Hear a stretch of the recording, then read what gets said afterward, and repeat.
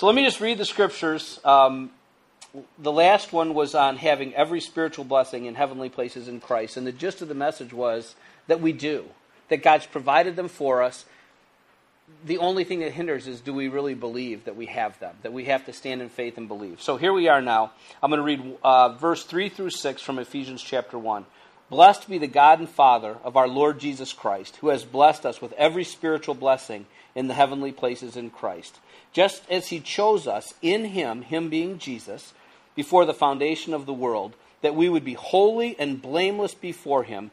In love, he predestined us to adoption as sons, through Jesus Christ to himself, according to the kind intention of his will, to the praise of the glory of his grace, which he freely bestowed on us in the Beloved. So today I want to talk about adoption, about being children of God.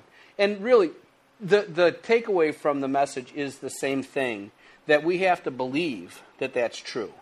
And in the faith of believing that that's true, it opens up all these things of the kingdom for us to walk and to become like Jesus. We encourage one another. I do it. It's been done for me. I've heard Teresa minister to people. It's like, you're a child of God. You understand what that means. You're a child of God. But sometimes we don't understand what that means. And that's mostly just a function of two things, really, of growth and of hunger, right? We can come into deeper and deeper and deeper levels of understanding of what that means if we're continually desiring and hungering to know what that means. But the other thing is that sometimes our faith is shaken and we don't believe what the Bible says about us. So, two things there. First is that we have to desire to understand what it means to be sons and daughters. And the second thing is, as we come into that understanding, we have to hold on to it with a grip of faith that doesn't release it based upon circumstances and things. God describes himself to us through his Son Jesus as Father. When Jesus says to pray, he says, pray the Father this way. He's explaining to us and he's reinforcing for us that family is the very foundational building block of everything that God's trying to do. It's built around family. Fathers, husbands, wives, children, those relationships, when they're strong, then all things are possible. When they're broken or they're weakened, then all kind of things fall apart. If the family itself, the basic unit of God's plan is doing well and excellent, then it's easy for Holy Spirit to work through us. When we talk about adoption today, and really in general I think it's true, the conversation about adoption is locked into the conversation about identity. If you are biologically, well, I guess you've all been biologically born, right? Anybody raise your hand that has not been biologically born? That's a pretty stupid statement. We've all been biologically born. But the devil has even will try to break those bonds of understanding our sonship or our daughterhood, daughterness, whatever that word would be, to a father. Like sometimes maybe a kid will make a mistake and the father will say, you're no son of mine. Right? To try to break, even the easiest one to understand is the biological connection. To try and break that family connection down. So if the devil can get even a biological child to not believe that they're the child of their biological parents, where are they going to find their identity? Where does every kid find his identity from the moment he could have any sense of who he is? And where does the problem happen most about identity being challenged? Usually it's when you become a teenager. Because you start trying to understand who you are, because always your identity has been found in your parents, right?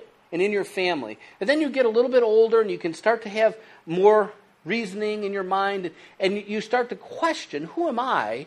And do I really want to be associated over here? And even the devil uses that to try to get people to break away. That's why I tell Annika, and when Tanya and Ashley are able to understand, I'm going to tell them the same thing, that your Jesus can't be my Jesus.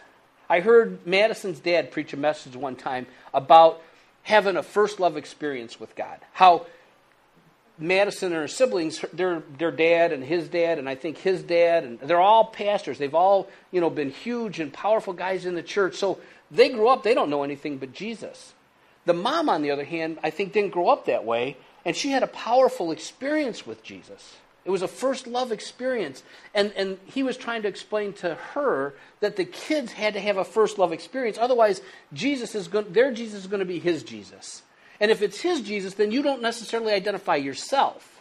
It's through your parents. And that's why my children, I pray, have to have a first love experience with Jesus that has nothing to do with him being my Jesus. He has to be their Jesus. Because ultimately their identity has to, how much it's in me, I don't even know. But it's going to get challenged, and it has to find a right place to rest, and that has to be Jesus. So the conversation about adoption is inextricably, you can't separate it from the conversation about identity. And identity is the place where the devil attacks us the most to try to get us away from Jesus.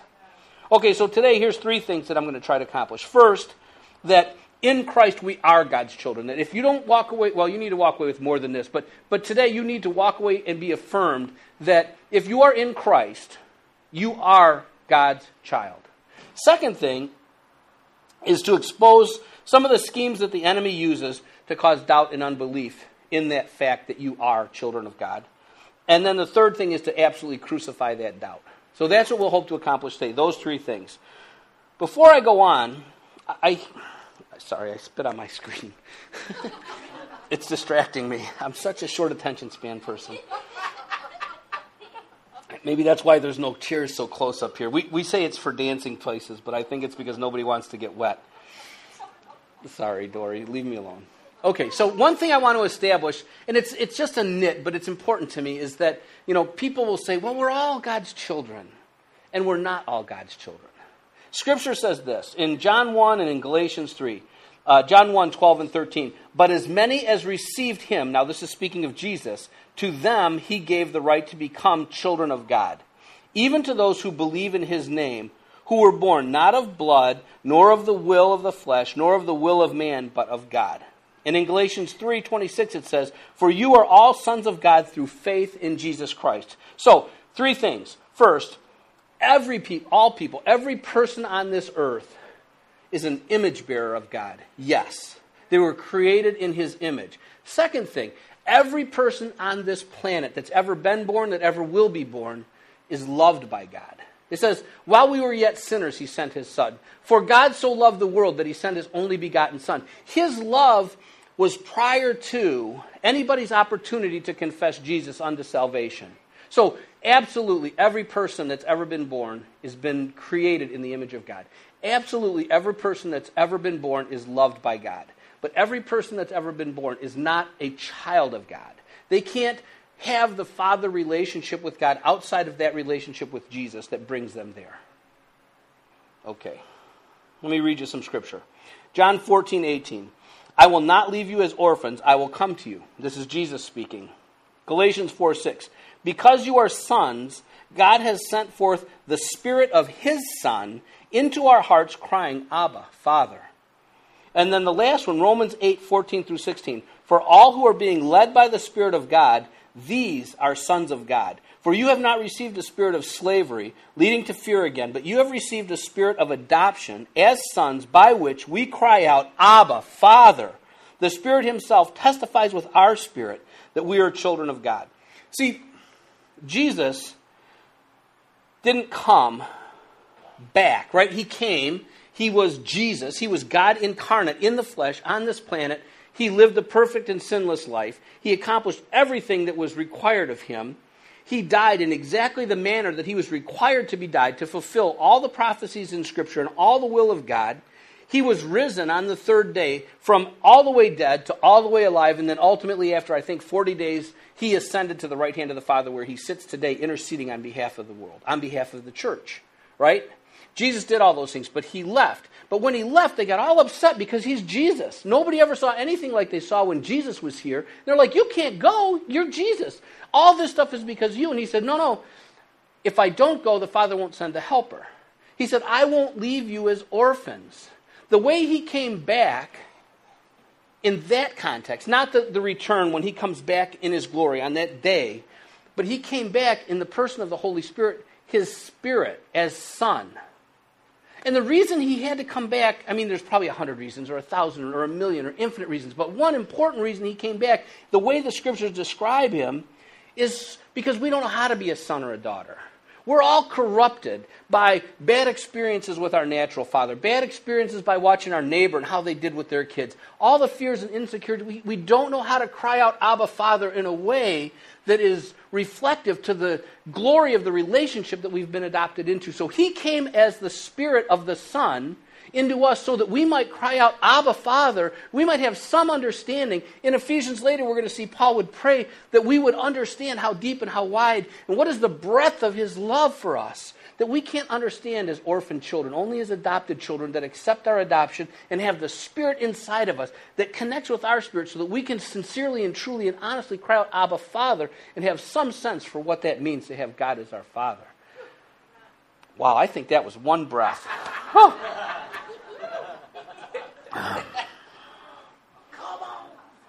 Okay, got right through that part. All right, so there's probably lots of schemes that the devil uses to try to challenge us in this understanding, not just to understand, but to believe and to walk in what the Bible calls sonship. It includes ladies too, daughterhood, daughter something. There's three ways that I'm going to address today. The first is to try to get you to believe you're not adopted, that your adoption isn't real. Maybe somebody else is adopted, but you're not. The second way is to try to get you to think that you're somehow less than somebody else. And the third one is to try to get you to think that your adoption was canceled because you made a mistake. You committed some kind of sin, and now you can't be adopted anymore. Okay, first one, you aren't adopted. Some examples. Something bad happened to you, right? Something that you couldn't imagine as a parent ever allowing to happen to your child. And then the devil starts to get in your head and say, well, you know, if God is really God and you're really his son or daughter, how would that have ever happened? You must not be God's son. Another one is, however they get into your mind, we have certain expectations of God and what it means to be his child, and he doesn't meet our expectations. And we become disillusioned, probably with help from the enemy, in that, wow, am I really? Is he really? Is that my dad? Would my dad allow? So we have unmet expectations. And oftentimes, those things come because we compare ourselves to what we see in other people, right? Where's Katie? I'm the only person who has any depression. That's what the devil wants you to think. But it turns out, I don't know, Margie or somebody said 2 out of every 10 people wrestle with depression. I'm the only one with cancer. I'm the only one with this. If God loved me, how is this possible? Because he works all things to good. He works a testimony. He uses those things. And like you said, Gary, if what we would consider the very worst thing happens, Paul said, hey, you know, it's better for you that I'm here. It's better for me if I go. Worst thing that happens is you go get to be with Jesus a little sooner. And you will never feel like that was a bad deal for you. I think God deals with us individually, based upon what he knows about us individually, because he's the one that wired us, knit us together in our mother's womb, knows the uniqueness about us. So when I compare myself to this person, I'm doing it out of such ignorance that it makes no sense at all, because I don't know this person, and I don't know their challenges, and I don't know the things that God is trying to work out in their life, and the things he allows to happen so that he can shape them into exactly the likeness with their unique personality into Jesus. He deals with us based upon what he knows about us. And we can't doubt his goodness or his excellence as a father based upon what we experience, because we don't understand even what's required for us to look like Jesus. Everything that he does is good. Everything that he allows is for good. There isn't any badness in him. It's not possible for him to make a mistake. So our faith has to be in trusting him, that if there's anything, that's what I say. We talked about, like, Teresa's like, man, you know, I wonder if we're doing something wrong, you know, because God's allowing Isaac to go away, and you know, there's 15 people in the building, and it's like I have this conversation with the devil in my head, and I have to rely on Scripture. And the Scripture says that Paul, in one of his letters, says, you know, there's only this guy and this guy and this guy that are with me anymore. They all went away. They've all abandoned me. Jesus says, if you don't eat my flesh and drink my blood, you have no place in me. And they all went away. That's too nasty for me. Sorry, I'll go find a different Jesus. And he asked the few that remained, how about you? And they said, where would I go? You have the words of life. So my only prayer is, Lord, are there people in the church? Is there money in the basket? It can't be that prayer. It has to be, am I walking in your will? Because if I'm walking in your will, everything else is your responsibility. And you'll work it out to one person or to 1,000,000 people or to $1 million or to no dollars. My faith has to be in hearing your voice, walking out your will, letting you move me and push me when I miss it so that I can be in your will. And all this other stuff is not for me to be concerned about. Because Paul didn't cry about it. He said, this is just what it is. They had to choose. Well, none of that is in my notes. The point is, you can't question your sonship or your daughterhood based upon your circumstances compared to somebody else's circumstances. And they shouldn't compare it based upon you. Right now, we're in such a season of joy. It's just so incredible. But there's a season of testing that's coming, I promise you. Because if I look in the mirror, I might see some changes and some transformation. I'm so happy that parts of me look like Jesus, but parts of me don't. And it's through suffering that Jesus learned obedience. Is that right? Learned obedience. So how would it be different for me? He never even had the sin problem to have to deal with. Trust God. Matthew 3:16 and 17. This is Jesus at the River Jordan. After being baptized, Jesus came up immediately from the water, and behold, the heavens were opened, and he saw the Spirit of God descending as a dove and lighting on him. And behold, a voice out of the heavens said, "This is my beloved Son, in whom I am well pleased."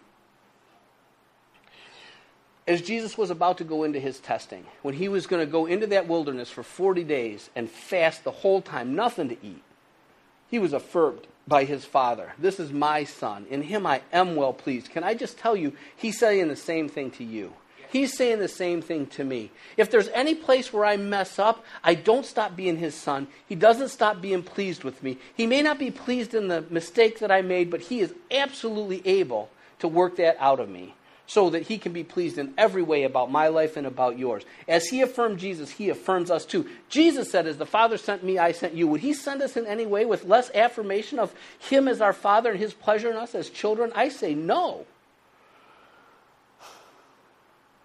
So then the attack comes. Remember, this is the point about, hey, you're not really adopted. The attack comes. He comes out of the wilderness. He's at that physically weak point. He's being attended to, I think at this point, by angels. In Matthew 4:3, it says, "And the tempter came and said to him, 'If you are the Son of God, command that these stones become bread.'" He will always attack us where we're weak. Where are we struggling? Because that's the place where we may not hold on to our faith and exercise it to say no. In Matthew 4:5 and 6, the next, skip a verse 2 more. "Then the devil took him into the holy city and had him stand on the pinnacle of the temple and said to him, 'If you are the Son of God, throw yourself down, for it is written, he will command his angels concerning you, and on their hands they will bear you up, so that you will not strike your foot against a stone.'" See, at the very beginning of Jesus' ministry, the devil came and attacked his identity. And then if you fast forward to the end, Matthew 27:39 and 40, "And those passing by," now Jesus is literally on the cross at this point, "and those passing by were hurling abuse at him, wagging their heads," I just wonder what that looks like, "wagging their heads and saying, 'You who are going to destroy the temple and rebuild it in 3 days, save yourself. If you are the Son of God, come down from this cross.'" 4 things that we can take from those 3 sets of scriptures. First, the attack will come directly from the enemy, trying to tell you you're not adopted. That's a flaming arrow. When we get to Ephesians chapter 6, and we talk about flaming arrows, this is that. The enemy comes, well, this might not. This might have been him manifested personally. I don't know. But when he attacks us, it's flaming arrows. Straight from the enemy, straight trying to get us to believe that we're not children of God.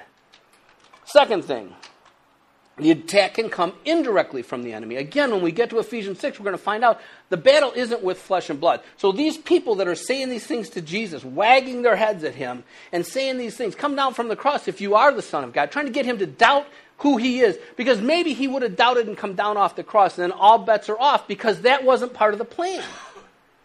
So that's an attack from the enemy. It came indirectly, not from the enemy themselves by way of a flaming arrow, but he put the flaming arrow in their heads and used their mouths to speak the attack against Jesus' identity as son, just like he'll try to do to us. Third thing, you don't have to prove your relationship with God. You have to have belief. You have to believe your relationship with God. Jesus didn't jump when Satan challenged him, if you're the Son, to jump. Jesus didn't turn the stones into bread, and he didn't come off the cross. He wasn't compelled to prove to anybody that he was the Son of God. He knew he was the Son of God. You do not have to prove your relationship with Jesus to somebody that tries to get you to doubt. You just have to believe in your relationship with Jesus. That's their problem because they're getting flaming arrows into their head and they're being used by the enemy to try to attack your identity in Christ, and yours is solid and you need to know it, and you don't have to jump through anybody's hoop because they're trying to challenge who you are in the Lord. Amen. All right. The fourth thing is the appropriate response is truth. I didn't read the scriptures here, but Jesus responded in truth with the Word of God. Jesus responded in truth with the Word of God. Your response is to always stand in truth. See, when you, I love Ephesians 6. When we get to Ephesians 6, I'm going to have so much fun. When you see the armor of God, if you took all of it, you took the shield and the helmet and the shoes and the belt and the sword and the breastplate, all those things, and you threw them into a pot and you cooked them down to their very essence, you know what you would find?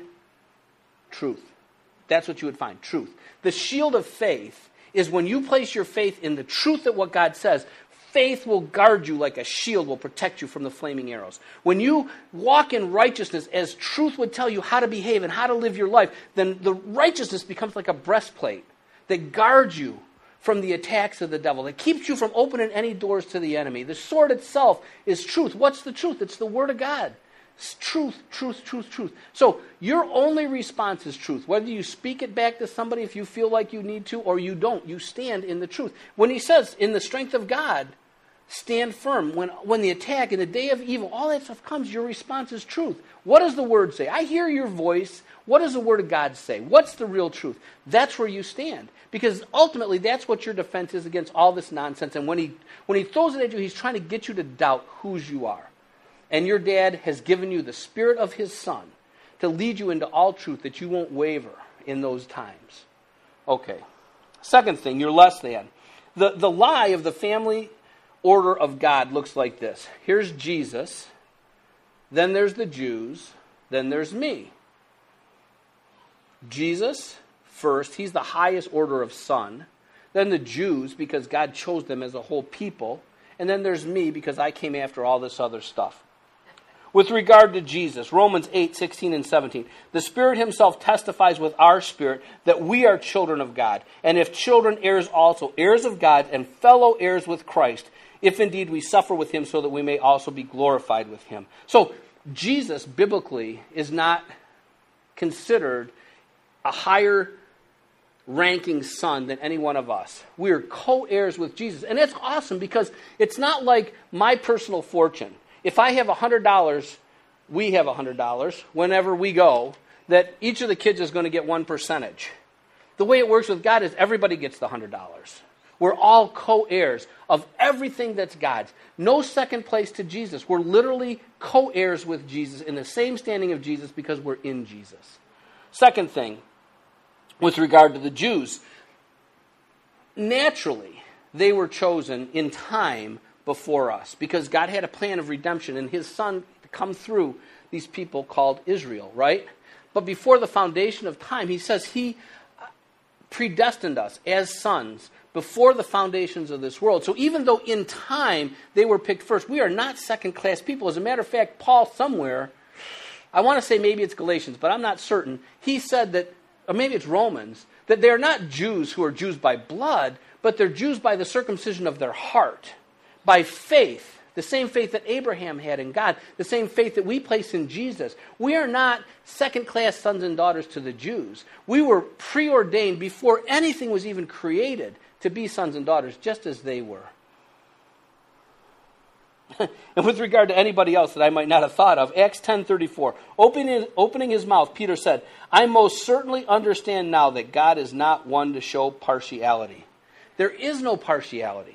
And I have this experience because I have children that came in two different ways. I have biological children and I have adopted children. And if the Jew is the sort of the biological children and the Gentile is sort of the adopted child, I can tell you from a father that there is no difference in my love for my children. Not for Ryan and Joe as biological children, not for Annika and Tanya as adopted children. And you might ask Ryan or Joe if they perceive any difference, and they might tell you that it's a higher order to be an adopted child than a biological child, because I'm in a different place in my life in this season, because I know Jesus in a way I never knew Jesus when we were raising them. So my ability to love is so much greater than my ability to love was, that it might look like Tanya and Annika and Ashley, because she's our daughter already, whether she's here or not, she is they might perceive it, but it wouldn't be true. There is no favoritism. Any of you that are parents, you know. You might have a kid who's a stinker all the time and one who's almost never a stinker, but you don't love them different. You might want to beat them different, but you don't love them any different. You just can't, because God's the one that gives us love. God is love, and all love comes from God. And love, in its real, pure, sincere essence, it can't hold one above another, because there is no preference in God. He's no respecter of persons. So then, if this is the lie that says, as sons and daughters before God stand, Jesus is first, the Jews are second, and the rest of us are third, then the truth is, here is Jesus and so am I. Because I am in Christ. And when he sees me in his Son, no less than. Okay. Third one, you sinned, God canceled your sonship. You're out. You're not my son anymore. You made a mistake. You know, I thought about this. The story of the prodigal son is interesting. I don't know that he ever stopped being son from the perspective of the father, but he stopped being son from the perspective of himself. And in all of his horribleness, everything that he did, he's so dishonored. If you read commentaries about that time in culture, what he did to his father was basically say, I wish you were dead. Give me what's mine now. And he walked away. But the minute the father could see repentance, as soon as he could saw him come, he could saw him. That's a good thing Christy's not here. There's Argentine preaching for you. As soon as he saw his son turn and come back, he didn't wait for him and then welcome him back into the home. He ran to his son. That's your father. That's my Father in heaven.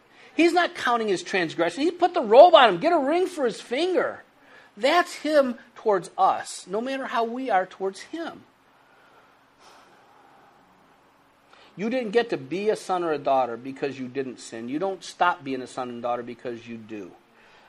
Galatians 3:26 again. For you are all sons of God through faith in Jesus Christ.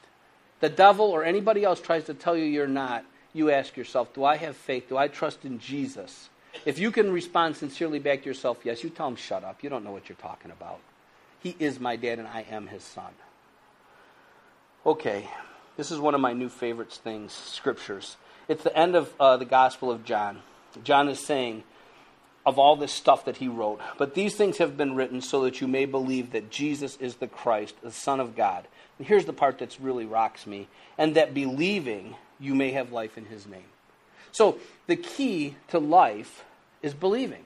Anytime you're outside, Jesus says, the thief comes only but to kill, steal, and destroy. But I came that they may have life, and they may have it abundantly. What's the difference? Where's my abundant life, Jesus? There's something wrong that you're believing. You've placed your faith in something other than what Jesus says. In believing all these things, John says, and he says it in another place here at the end of the gospel, he says, listen, it couldn't be written. The earth can't contain the number of books that would be required if I wrote down in any level of detail all the things Jesus did. So I write these things down so that you might believe that Jesus is the Christ. And in believing, you may have life.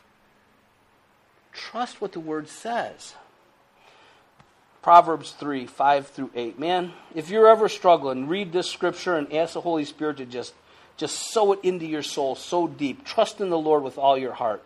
And do not lean on your own understanding. In all your ways acknowledge Him, and He will make your path straight. You feel like your path is all bumpy and messed up? There's probably some place you've placed your trust that isn't in God.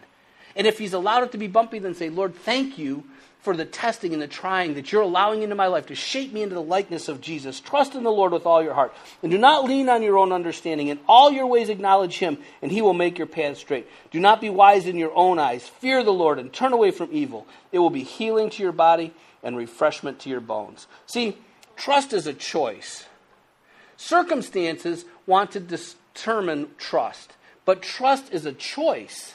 If you got cancer and you feel like the greatest thing that could ever happen to you is just die so all of this misery that's coming from the treatment would happen, you don't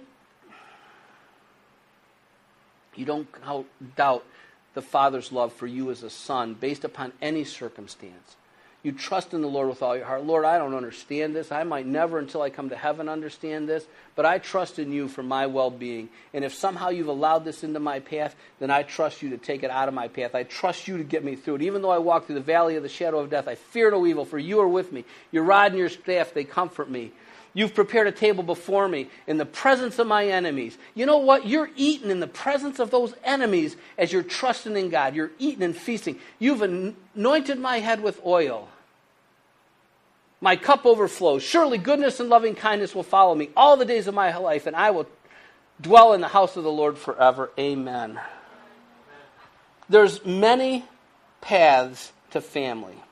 All of them are about choice. All are valid. All are equal. So one path to family is marriage. People choose each other, right? Teresa and I, we are not blood relatives, right? But we're family. Why? Because I chose her and she chose me. Family. Second one, marriage. Son or daughter-in-law. They chose, right? Our son Ryan met this girl Krista and he chose her. So we are married. We're family by marriage. Krista is now daughter by law, but she's still daughter. She's not less daughter. She's just a different path to daughter. Adoption. People choose each other and choose to be children. Sometimes someone will adopt a little teeny baby. The little teeny baby did not make a choice. Annika, she didn't get to choose. Nobody asked her if she wanted to vote as she would be part of her old family or part of our family. But we chose her, right? Tanya, she's different. She's older. We chose Tanya. Tanya chose us. There was choice. There was a second one. Her name was Regina.